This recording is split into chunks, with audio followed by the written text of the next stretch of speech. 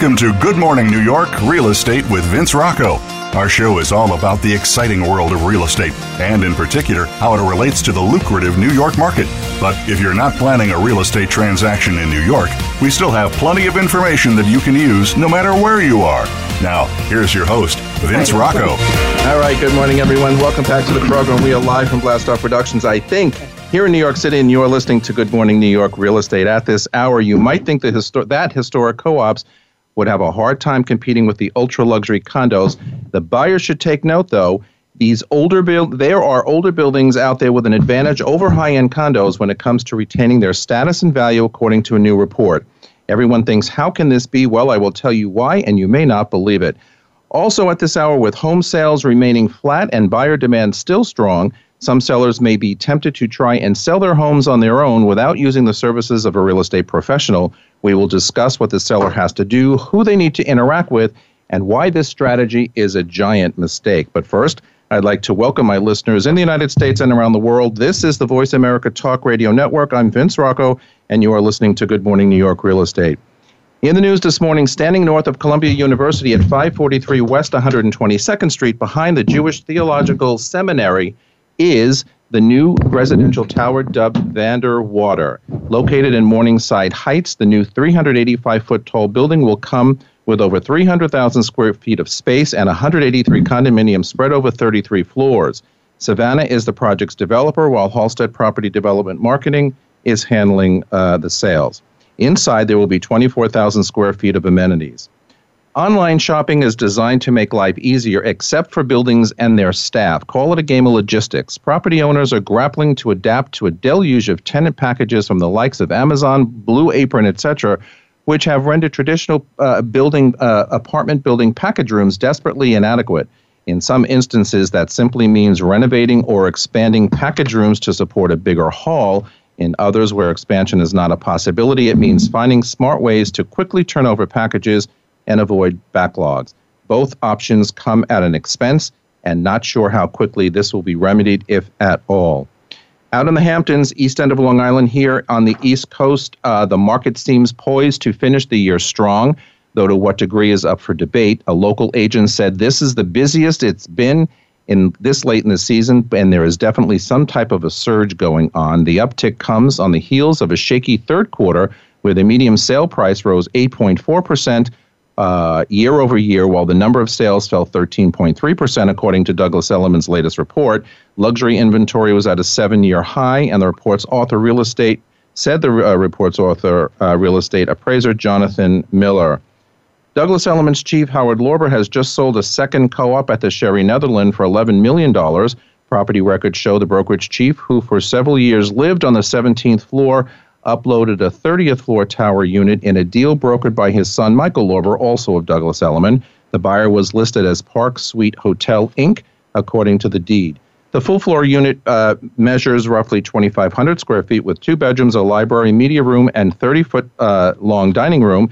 Lorber listed it for $12.5 million in July. He purchased that apartment for $8.9 million last year, and he said that after renovating it, he lived there briefly for 2 months at the most, moving later to a 67th floor condo at 432 Park Avenue. New development is a fleeting business, and with some of its toughest competition having a head start on sales and marketing by decades, it's not even a fair fight. A street-easy comparison of Manhattan's largest closings, mainly condos in 2005 and then again in 2017, reveals that resales in landmark designated buildings consistently nab deals that qualify as the borough's top 10%, while new developments are one-hit wonders that slip from the upper tier in short order. Although new development dominates the top 10% of Manhattan's closings any year, the new buildings defined as 2 years or less are quickly replaced by even newer projects. Meanwhile, the same historic buildings, which were home to nearly half of the biggest closings in 2005, continue to trade in the top echelon of the market 12 years later. This again, according to StreetEasy. Wealthy buyers all want to own a piece of New York history, and there I rest my case as I carry on every week about new versus old. It is what it is, and we're going to get more into that as we go on. I have a couple of guests here today. First is Richard Grossman, with more than 3 decades of real estate experience in New York City. Richard is well known for his innovative, effective, and strategic leadership in residential marketplace. He is president of Halstead, and in addition, he also handles the day-to-day operations of running Halstead's Village and Soho offices, which I am happily a part of.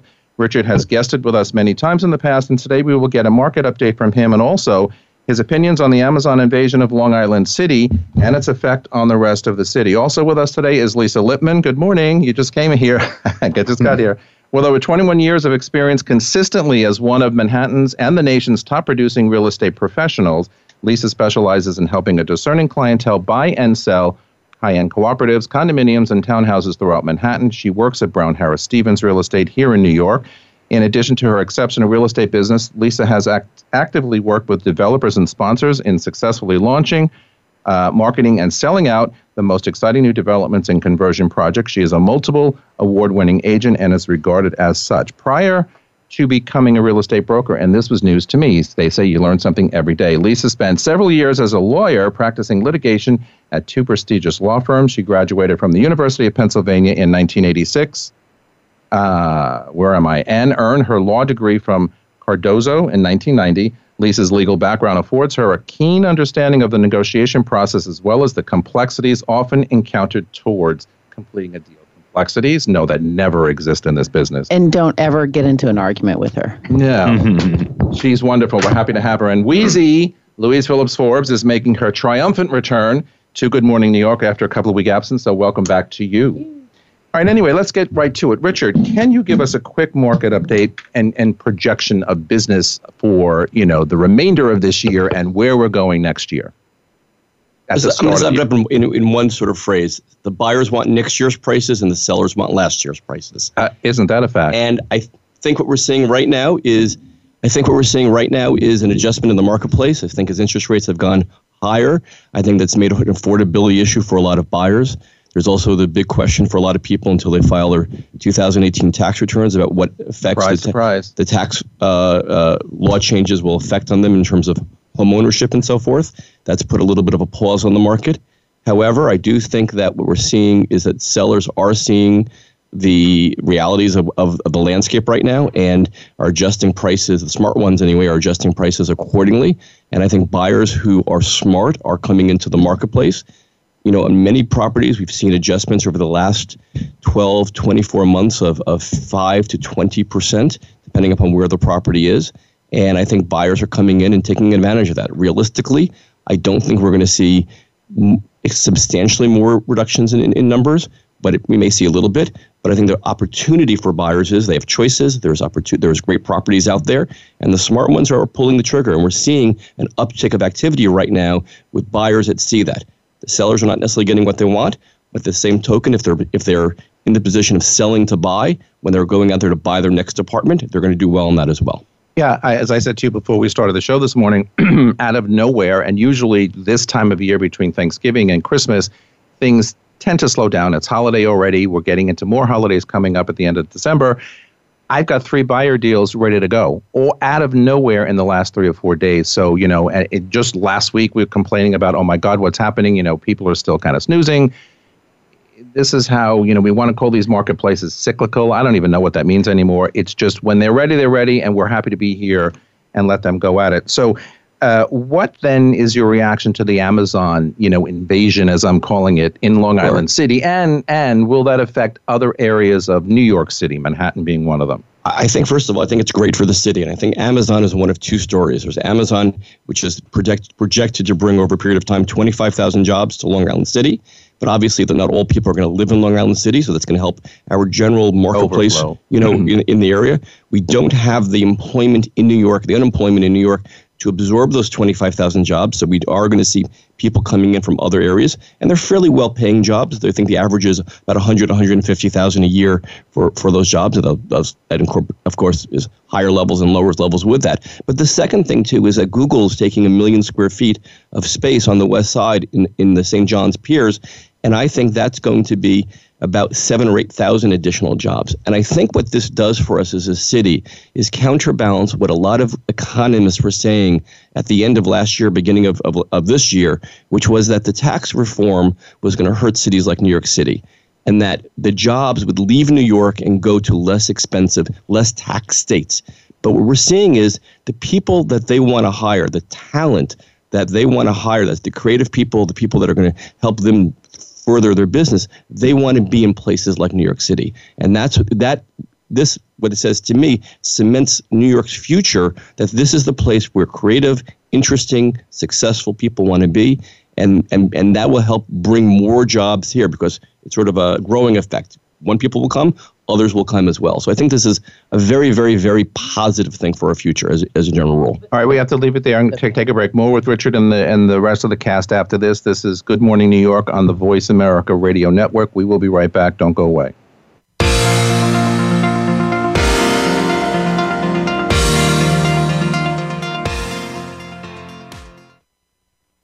Streaming live, the leader in Internet talk radio, voiceamerica.com. It's not easy to make it big in New York City. It's even harder to sustain that success for decades. However, two teams have defied those odds due to their formulas for success. Both have all-star rosters, performing at the top of their game. Each have an undying commitment to greatness, a willingness to evolve, superior training programs, and ownership that invests heavily in their product. It only seemed natural for the world's most valuable sports brand to partner with Halstead, a market leader in the New York metro area, and now proudly serving as the official luxury real estate firm of the New York Yankees.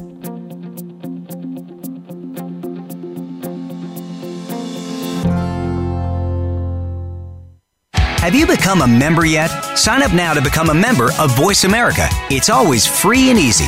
Plus, you get to take advantage of some great member benefits. Get unlimited access to millions of hours of on-demand content across all of our channels. Keep track of your favorite episodes, shows, and hosts in your own customizable library. Find out what shows you might be interested in based on your favorites. Plus, you get insider access with our newsletter.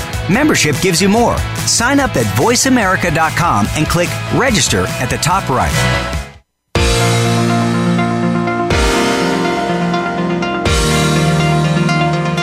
You are listening to Good Morning New York, Real Estate with Vince Rocco.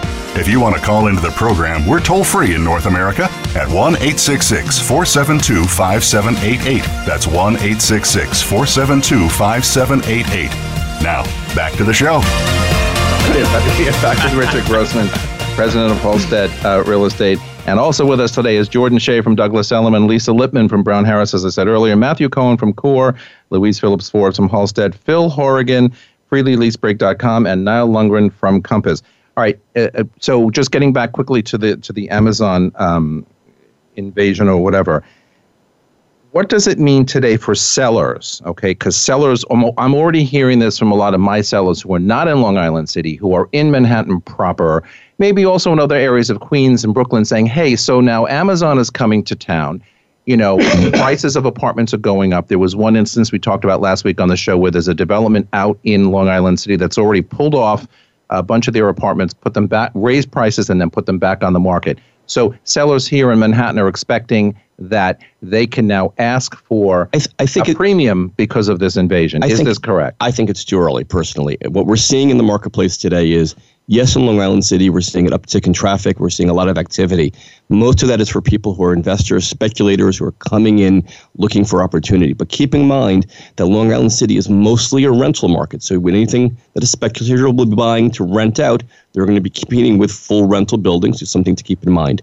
But I don't think this is a silver bullet for our marketplace. And I think the fundamental changes we're seeing in our marketplace are attributed to just the changing of economy a little bit, rising interest rates, and the unknown of the tax reform, exactly how that will affect people. I think those things are the reasons why our market has stalled a bit this past year and why prices have reset. At the end of the day, and we've talked about this in previous times, is the rising interest rates. For every 1 point of rise in interest rates, it correlates to about a 10% more cost of ownership if you're financing 75 or 80% of your purchase price. It doesn't necessarily mean that prices will come down, 10%, but that's the pressure we're seeing in the marketplace as interest rates rise. And we've seen it. We've seen it across the board where more negotiability that owners have had. We've seen buyers who have sort of pulled back a little bit. But when prices get adjusted, and I think that I'm going to ask the rest of my panel here, when you see prices adjustment, for the most part, for good properties, they put it into a range, the buyers will come there, and often sometimes we'll see bidding up of properties. We see the buyers, the demand is there, they're just looking for a different think of prices, which is an interesting idea for us. Usually we think the demand will drive prices up. We're not seeing this that time. We're seeing demand, but they want it under their own terms. There's an efficiency in the market. Absolutely. And I think the buying power, as it shifts, I think you're going to start to see bankers come out of the woodwork with creative tools to buy down rates and using negotiability. I already have sponsors being asked, okay, I'll pay the city and state transfer tax, but I want you to buy down my mortgage rate. So creative negotiations are going to be the name of the game. And it all goes to affordability for the buyer. Absolutely. Agreed. And I think sellers, we're putting up a listing today, actually, and my business partner, who was really kind of negotiating with the seller for a while to get the price, a selling price, asking price, to where it should be. And when I heard what the price was going to be yesterday, I said to Shane, listen, that's a damn good price. So will it sell? I think so.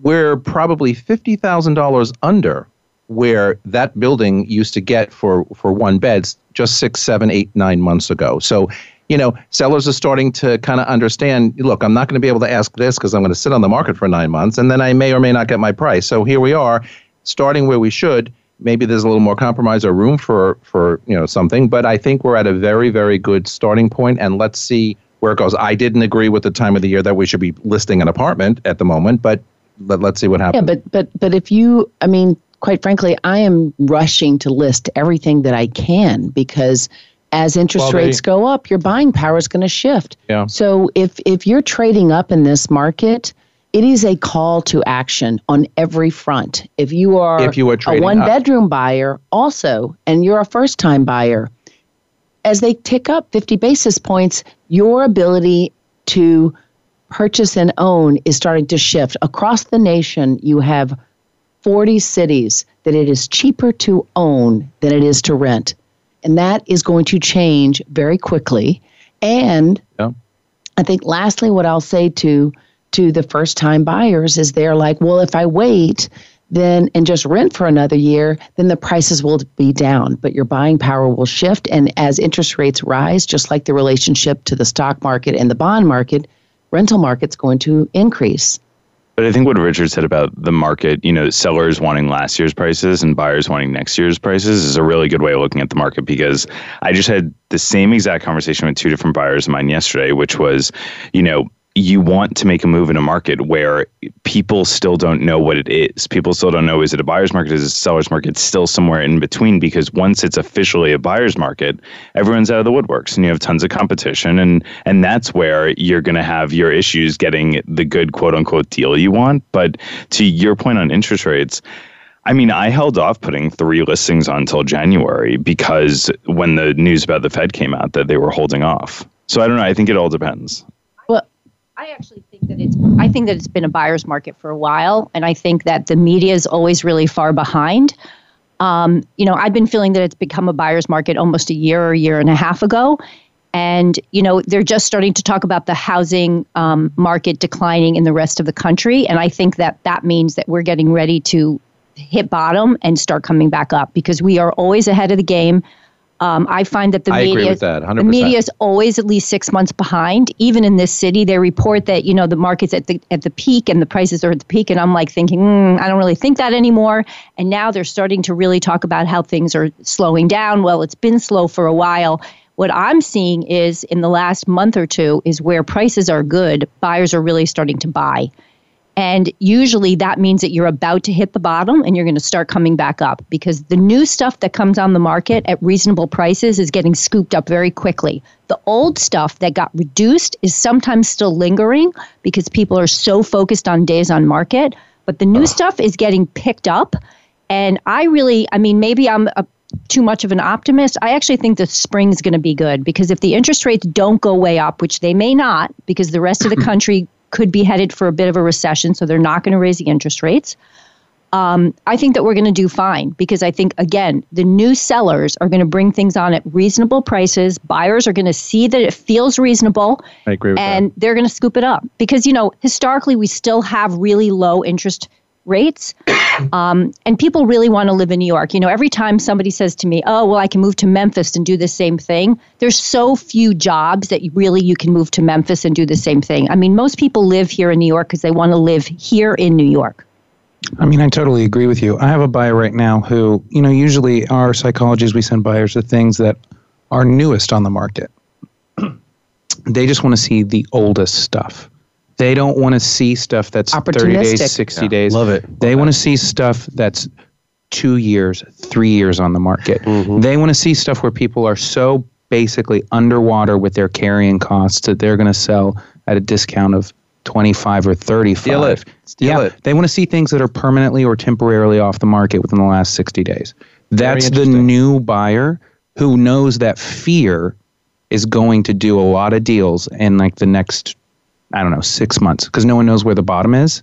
And that's what it is. That's why people are dumping now. They don't want it to get worse. But I also think that it's part of our responsibility is to lead with confidence and clarity. And it's why I don't ever take on a listing after just having a conversation. I'm like, as per our conversation, based on these comps, boom, boom, boom, we need to ask, and I expect offers to be. And for example, my sponsor at 498 West End Avenue, we listed a $15 million penthouse, and he wanted me to come up another $2 million. And I was like, no, we have a contract out in like 20 days. But these are the new sellers we're talking about, not the old sellers. We still have priced right. One last round, I think, of exclusives that we have to get rid of, which is the exclusives from September this year, the people who listed after summertime. And once that hits the spring and they expire, I think next year we're going to be looking really, really good for realistic sellers. I'm going to throw out some other things too. First of all, buying, this is a great time to buy. There's a lot of opportunity, as my panelists have been saying. There's also more choice in the market today. Think about where we were 3 or 4 years ago, where the buyers out there, they were buying anything because they didn't buy that. They didn't have any choices for something else. But I'm going to go for a sort of a third lifestyle thing. If you can buy a really great place to live, and this is where you want to live, why are you postponing buying 5 years or 3 years or at some point in the future? Don't you want to enjoy it for the next 3 or 5 years? And that's a mentality that maybe isn't your first-time buyer, but it certainly as people are trading up. If you need a larger apartment, if you need a place that you finally are making the sort of income that you have to buy the home that you want to buy, you're not going to postpone that. You're not going to postpone that joy until you're 45 or 55. You want to enjoy it while you can. On that point, in this kind of market, I always make the point to buyers that this is the time when you want to upgrade to a larger apartment. Absolutely. If that's what Louise was saying before. Exactly. If you're trading up, go ahead. If the market's down 10%, 10% on your one bedroom that you're selling, okay, but now you're buying a two bedroom that's down 2%. So it just, once you start putting buyers in that mindset, I mean, I've gotten a lot of buyers over the hump. It's a perspective also how you choose to look at it. It's like, look, it's not easy to own in New York City. You have to want to own, and you don't have to sell and you don't have to buy, but it is going to be historically the greatest opportunity for building wealth. Matthew Cohen, so the reason you are putting listings off till January, is this because your sellers are waiting for tomorrow's market and pricing, or did you advise them that it's because they probably would be better off waiting post-holiday? They're definitely not hoping for better pricing. If that was the case, I would have let them go to another broker. I think Luis makes a really good point. A lot of brokers these days are trying to get things on the market. I don't disagree with that, that strategy, because the market is doing really well. I mean, it's hopped back up the last few weeks, and why not get it while you still can and before Christmas really hits? And, I agree with you that between Thanksgiving and New Year's is historically slow, but, in the last 1 or 2 years, it's been different. But at the same time, I always think that once, the 22nd hits, or the 22nd, I'm trying to think. Yeah, the 22nd is the Saturday before Christmas. 22nd to New Year's is still pretty slow. So I feel that, instead of having 2 weeks to kind of sell an apartment, why not rush it and put it on 2 weeks after January 1st? God, were those the good old days? 2 weeks to sell an apartment. Oh, you should get those days back again. Wish it on us, please. Anybody else agree with that? I mean, I agree, actually. I think it's a risk. I mean, you can do it now. I understand the reason why you'd want to do it now.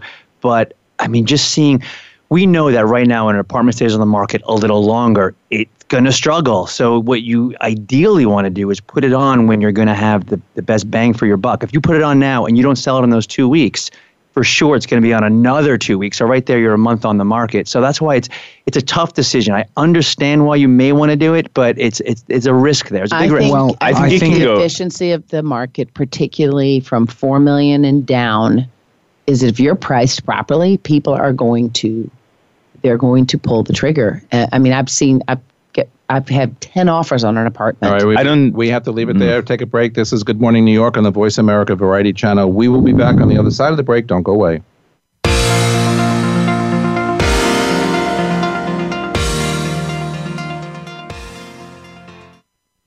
Stimulating talk gets those synapses in the brain firing really fast. All the time. The #1 internet talk station where your opinion counts. VoiceAmerica.com. American Heroes Network is a program for and about our American veteran heroes and their families. Join host Gary Ray as he shows what is being done to help our veterans and showcase the companies and organizations that are helping our veterans and their families rebuild their lives. Listen for American Heroes Network, live and powered by the Voice America Variety Channel, every Tuesday at 11 a.m. Eastern Time, 8 a.m. Pacific Time. Streaming live, the leader in Internet Talk Radio, VoiceAmerica.com.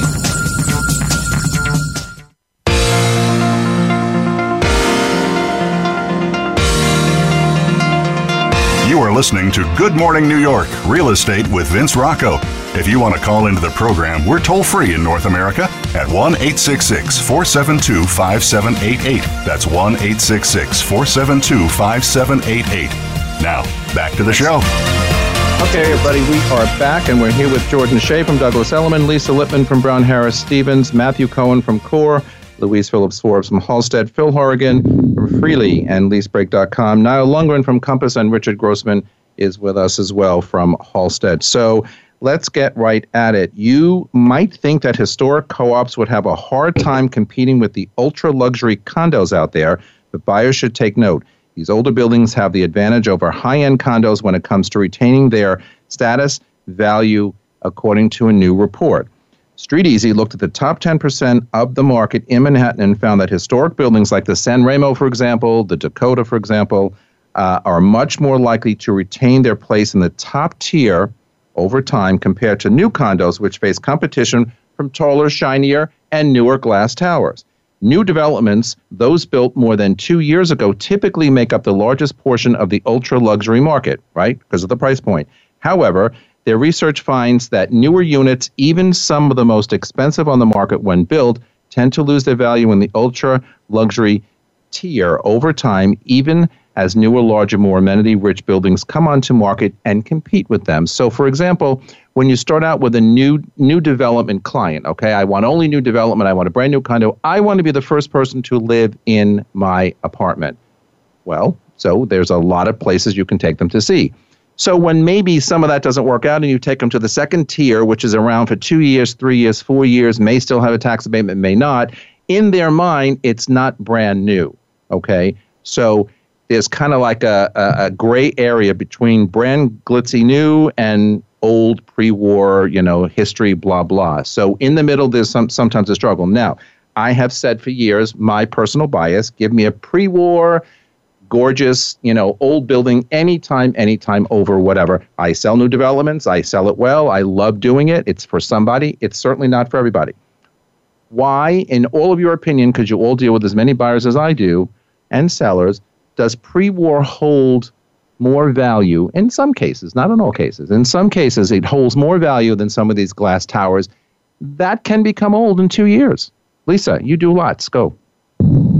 I've always been a big believer in pre-war. I became a real estate broker, I always like to say, because I moved into Ansonia 24 years ago. 23 years ago, I was still a lawyer. And my ex-husband and I were looking for an apartment. I only wanted pre-war because we had lived in post-war co-ops and rentals. And I walked into the Ansonia and I said, we have to buy here. And he said, no, we're not buying here. It's a crazy building. We were moving from the east side. Everybody thought we were nuts moving to the west side to the Ansonia. And I said, look at the architecture. It's always going to be a valuable building. It's got to be. So anyway, we bought an apartment there. I wasn't a broker. Then I became a broker. And the rest is history. Everybody knows, obviously, that building went up way in value. When we bought there in 96, people thought we were crazy. And when we moved out in 2002, people asked me how we could afford to live there. So that wasn't a long time. It was 6 years. I mean, basically, it's all about supply and demand, right? So we can't recreate the beautiful pre-war apartments like the Ansonia, like the Apthorpe, like the Belnord. And then a lot of the great pre-wars, like you mentioned, the San Remo and the Dakota, are in spaces where we can't build more. They're on the parks, right? So we have limited amounts. We can always build another high-rise on a side street away from a park. We're always going to be able to build more. So, but there lies your value, right? You're on the park, you're on the river. Or you have very unique architecture. I mean, I also point to buildings like the Apthorpe or the Belnord, that have beautiful courtyards. We don't build buildings like that. We don't, I represent the sponsor at the Apthorpe, and every time I show an apartment there, I feel like this is why I love my job. I'm just amazed by the detail and the proportion that will never, ever, you can go to the most beautiful new building in Manhattan. You can go to 15 Central Park West and you never have that level of detail or architectural interest. No. And so, it's, again, supply and demand. We can't make more of it, so it's always going to be valuable. And these trophy buildings, they get old. After a while, they get old. Not in age, but they just get old. The trophiness, or whatever you want to call it, it's kind of like passé. Except, I would say 15 Central Park West, again, a location play and the lifestyle component that it's not the shiny new penny, but it is. But built like a pre-war, timeless back in the day. It is timeless. Right. I think to Lisa's point, the best example of new construction that you can find. And even that doesn't compare to the architecture of something like the Apthorpe or the Belnord. No. But you do have the location. Right. Do have the location. Right. And I think to Lisa's point of just value, like things that stand the test of time, I hate to say it, but as great as 56 Leonard is, I just don't know if it's going to stand the test of time. The level of building has changed so much. I'll be a millennial for a second and compare it to something that most people will understand. I just started watching the Kaminsky Method with on Netflix. Really great show if you need a new one with Michael Douglas and it's all. There's a scene. Check it out. It's amazing. So this is horrible. But talking about it. There's a scene where they're looking at caskets, and the guy who works at the funeral parlor is talking about how new caskets are just not made the same as these older caskets used to be. Well, there you go. And right. So, you're going to disintegrate. But to the point of, I'm drawing a long conclusion. So the point, they're just these buildings like the San Remo, like the Apthorpe, they're built so sturdy. The walls are so thick. The finishes are so. The product is so good, and the newer product like 5600 just doesn't have that, which is why the building has issues. Then again, 108 Leonard is amazing, like gorgeous, but it's so different. But let me ask you all something. So when buyers are out there, and I know, Matt, you do a lot of new stuff, but when buyers are out there, are they actually seeking value? Are they thinking about tomorrow, meaning down the road a piece where if and when they decide to sell or leave it to their children, whatever, does value come into, not the value of just today what I can buy it for, but value long term? So do they think about an old pre-war building that you guys are talking about versus a brand new building somewhere else on a side street? Do they put that into their mind in their formula at all? Well, I think also part of our responsibility in educating our clients is providing that diversity and complementing the difference through things that they will instinctively feel, but they may not actually connect the dots that those 10-3 ceilings are why you're enjoying the volume of this room. Whereas, the glass curtain buildings that have all these amenities, it's yin and yang, and that's part of figuring out what makes somebody tick. I'm going to throw some other thoughts in here as well. I agree with what everyone said, but also the idea that in a cooperative building, you're going to know who your neighbors are. I live in a building that does not allow pied-à-terres. It doesn't allow subletting, and some people may think of that as a negative. This is my home. I go to every day. I think it's a very positive. I know my neighbors who they are. They have as much of a vested interest to make sure the building I live in has the standards that I want to have as they have. Not some investor who's cycling through rental tenants in the apartment and no so forth. Airbnb then, I guess? No Airbnb. No. I mean, none of that in the building. But the second part too is this is going away a little bit from as an owner, not necessarily as a buyer coming in with looking at the shiny penny. Cooperative buildings by their nature have underlying mortgages, and that's a great vehicle. Buildings are able to borrow and pay down that mortgage over time. When buildings have to do capital improvements to the building, like how does a condominium pay for these capital improvements? Basically by assessments. There is a way for them to do a mortgage. It's very complicated. So for the vast majority of them, it's through assessments. And when you're talking about things like roofs and elevators and windows to a building, which are huge capital projects, why am I, as an owner who may only live there for 2 years, paying for a $500,000 or $1 million new boiler system to the building when I'm going to be moving out very quickly and I'm not going to have the benefit of that? Additionally, will the building my neighbors want to do an assessment to maybe maintain the hallways or to redo the garden or put a roof deck on and to do things like that to the building. So the economics of owning a cooperative have both in terms of who your neighbors are and from funding capital projects to the building. There are some benefits for a cooperative. And it's not a question of, one is better than the other. They're both in our marketplace.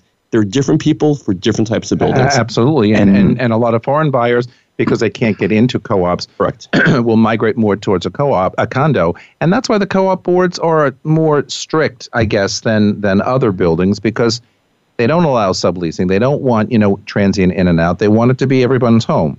Matt, you want to say something? And Louis said educating. Like, I personally feel that, there's never been a more fun time to educate a buyer or a client, because, clients aren't the way they used to be, where they would say, I just want to be on the Upper West Side, or I just want to be between 65th and 70th. Now they're so, they're not as location focused so much. They're open to 3 different neighborhoods. So why not show them different buildings within all the different neighborhoods? I have a client who we're in contract for 2 apartments that he's going to combine at 1 Manhattan Square. And not my personal taste. I kind of feel like it's like a Hong Kong building. But at the same time, we looked at an apartment at 100 Barclay, and what a difference, even though, vicinity-wise, they're not super, super close. They are still both very much downtown. And he was able to see something that is a pre-war conversion as opposed to something that is ground up, glass, new development. So it's really fun to be able to educate buyers that way. All right, moving on. With home prices remaining flat and buyer demand still strong, some sellers may be tempted to try and sell their home on their own. We all, as brokers, cringe when we hear that that's something they are thinking about. Real estate agents are trained and experienced in negotiation, and in most cases, the seller is not. Sellers must realize that their ability to negotiate will determine whether or not they get the best deal for themselves and their families. The percentage of sellers who have hired real estate agents to sell their homes has increased steadily over the last 20 years, but yet there are still people who say, I can do it on my own, especially condos, because they don't have to worry about a co-op board. But yet I've had co-op owners try on their own and then call and say, help, because they have a board turned down, they have all kinds of crisis, whatever. Why should anyone in this particular marketplace, I mean, a house in the suburbs, maybe you can have some, semblance of success, but why in an urban center like New York City, where we have, Louis said it before, it's not easy to own in New York City. Why would anybody want to take this on, especially busy professionals who go to work every day? Want to save money. Time? I mean, that's the initial thought is I want to save money. But in actuality, of course, we know they're probably not going to save money. They're probably going to lose money, because it's not just about the 6% or the 5%. It's about what price you finally wind up with. A broker is going to be able to negotiate a much higher price, I believe, by not just negotiation skills, but also by putting it on the market, getting maximum exposure, marketing, et cetera. So there's a lot, and one thing I want to say is whenever someone asks me that question, like, should I sell it on my own? Because often we may meet with a FSBO, we may meet with someone who's considering selling it on their own, but they also are considering a broker.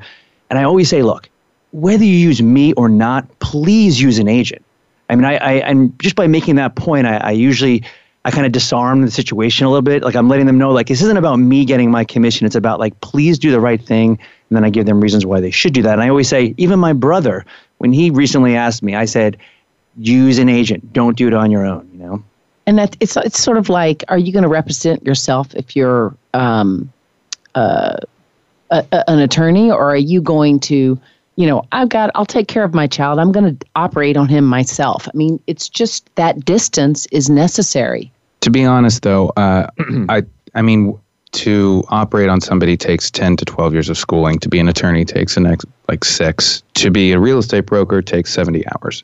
And so the perception of who we are and what we do is negative necessarily in terms of how intelligent we are. And people think we're not the brightest people, and so they think they can do it themselves. And it's up to us to actually educate them. And that takes a long time to do.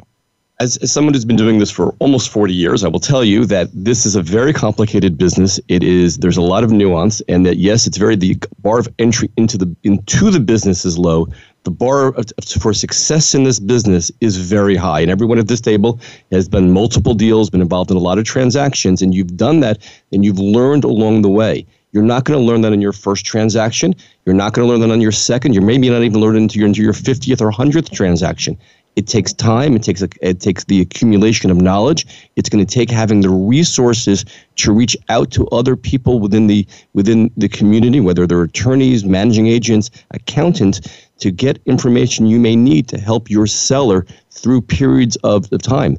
When things go very smoothly, there's not a lot we need to do. However, most of us know there are bumps along the transaction. We also know that if you want to make a transaction go smoothly from A to Z, you have to manage that process starting at A. Because if you're not ending up at the Z at the end of the day, when you're at Y, you're not in the right place. You have to manage that from the very beginning. All right, we have to take a break. Leave it there. We're heading to segment 4 on the other side of this break. We will be back. Don't go away.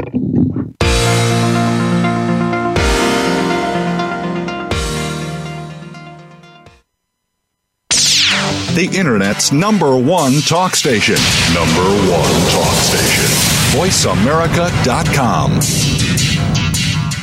It's not easy to make it big in New York City. It's even harder to sustain that success for decades. However, 2 teams have defied those odds due to their formulas for success. Both have all-star rosters, performing at the top of their game. Each have an undying commitment to greatness, a willingness to evolve, superior training programs, and ownership that invests heavily in their product. It only seemed natural for the world's most valuable sports brand to partner with Halstead, a market leader in the New York metro area, and now proudly serving as the official luxury real estate firm of the New York Yankees.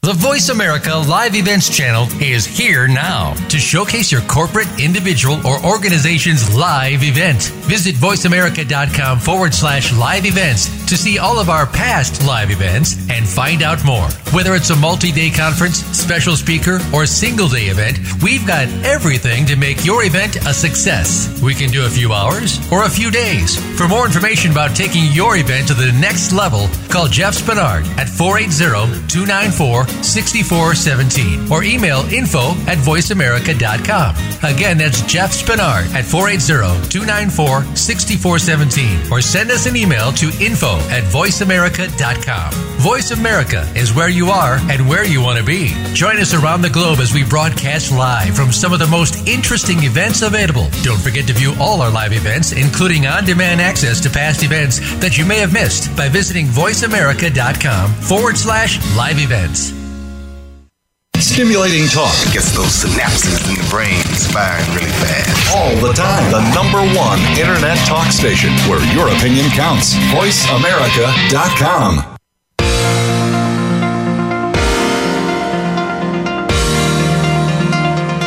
You are listening to Good Morning New York, Real Estate with Vince Rocco. If you want to call into the program, we're toll-free in North America at 1-866-472-5788. That's 1-866-472-5788. Now, back to the show. We are back with this illustrious panel for segment 4, which is our last for the morning. More than 200 people from neighborhoods across the city took to the steps of City Hall over last weekend to demonstrate against an administration that they argue has been beholden to real estate interests. Protesters came with a long and diverse list of projects that had drawn ire. Chinatown residents opposed a plan to build a new jail at 80 Center Street, for example. Upper East Siders said that they are tired of super tall residential towers in their neighborhood on the Upper East Side.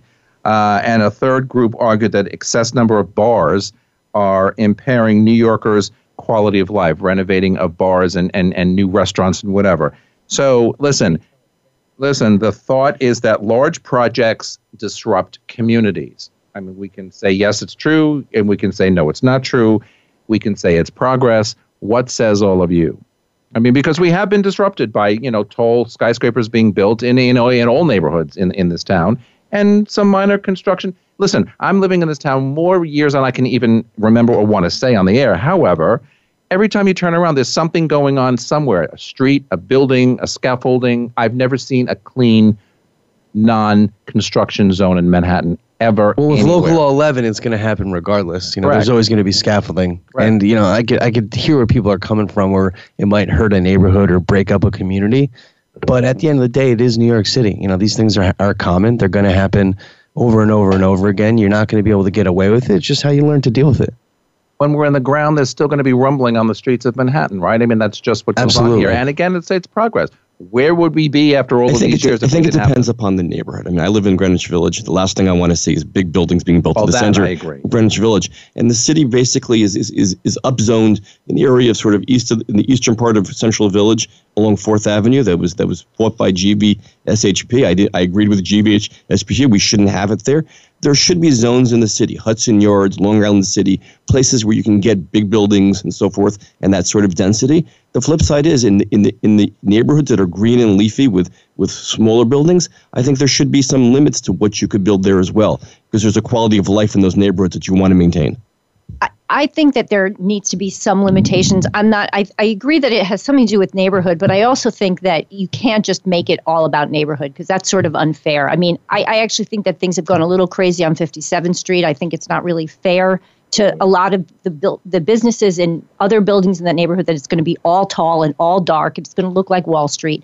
I do think that we need to put more limitation. It's not just because there's constant building, but I also think that eventually the city could be overcrowded. If we fill all of the units that are going up, we will be an overcrowded city. The other side of it is we won't fill all the units going up, and that's a problem. I would love to see the government actually get more involved, not only with that, but more involved in giving incentives to commercial street level owners to make sure that they rent out their spaces, in terms of either you incentivize or you punish them for not renting, leaving their spaces unrented and just taking them as losses. Because I actually think the worst thing that's happening in New York right now is not the overbuilding of tall buildings, but the fact that neighborhoods are getting depleted of all of their retail space. I mean, that's really, to me, that's a very big controversial topic on this program. Mom and pops are gone.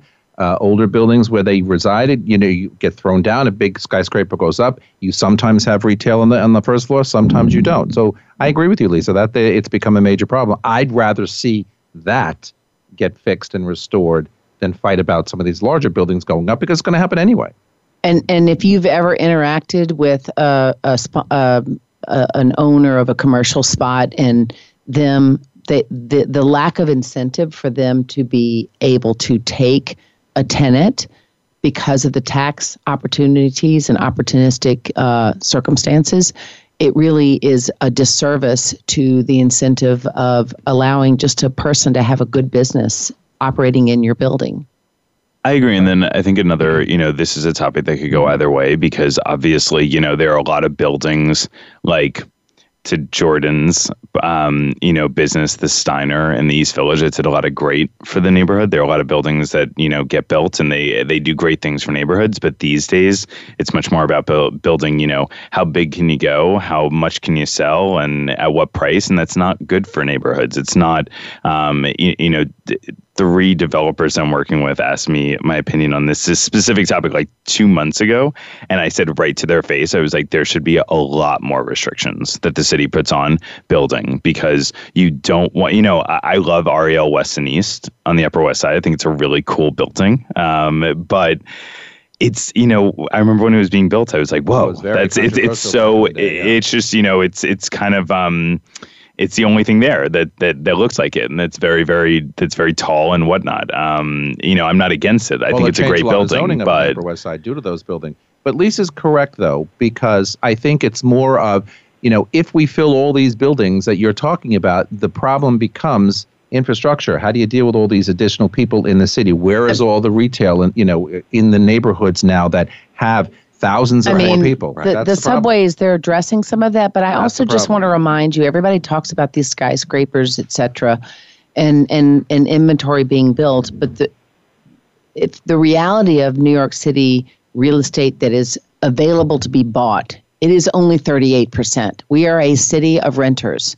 So I just think that... No, I love when you make this point because people forget that. I think that, and we look at the climbing of population, we're going to be passing through 9 million people, and that's going to happen before 2020, mark my words. I meant to ask you the last time we were on, and you mentioned that percentage. How much of that is free market rent?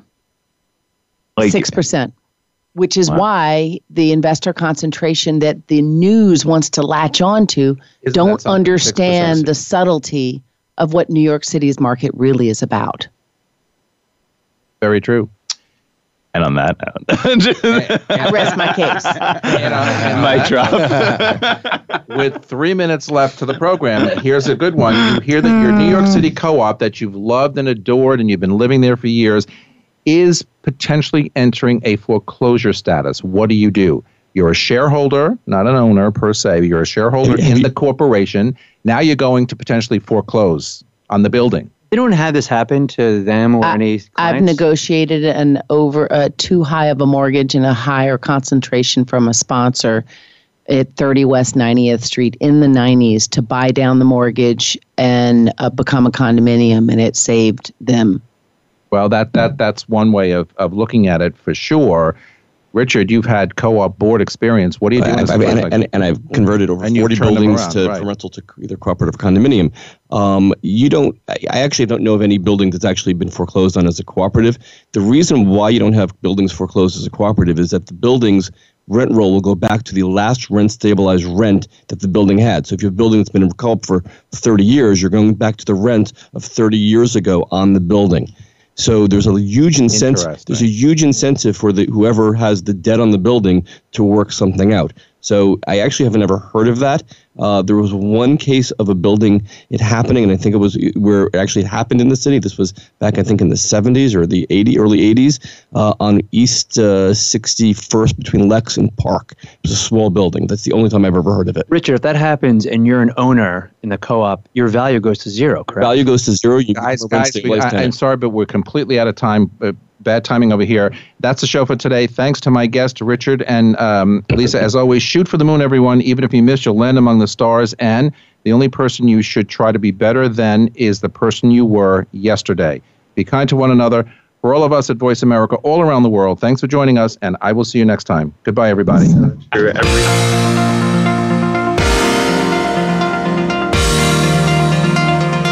Thanks for tuning in this week.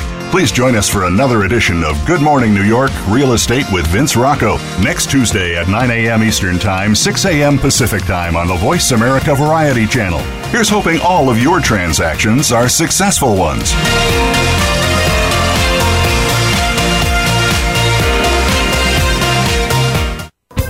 Thanks again for listening to the preceding program, brought to you on the Voice America Variety Channel. For more information about our network and to check out additional show hosts and topics of interest, please visit VoiceAmericaVariety.com. The Voice America Talk Radio Network is the worldwide leader in live Internet talk radio.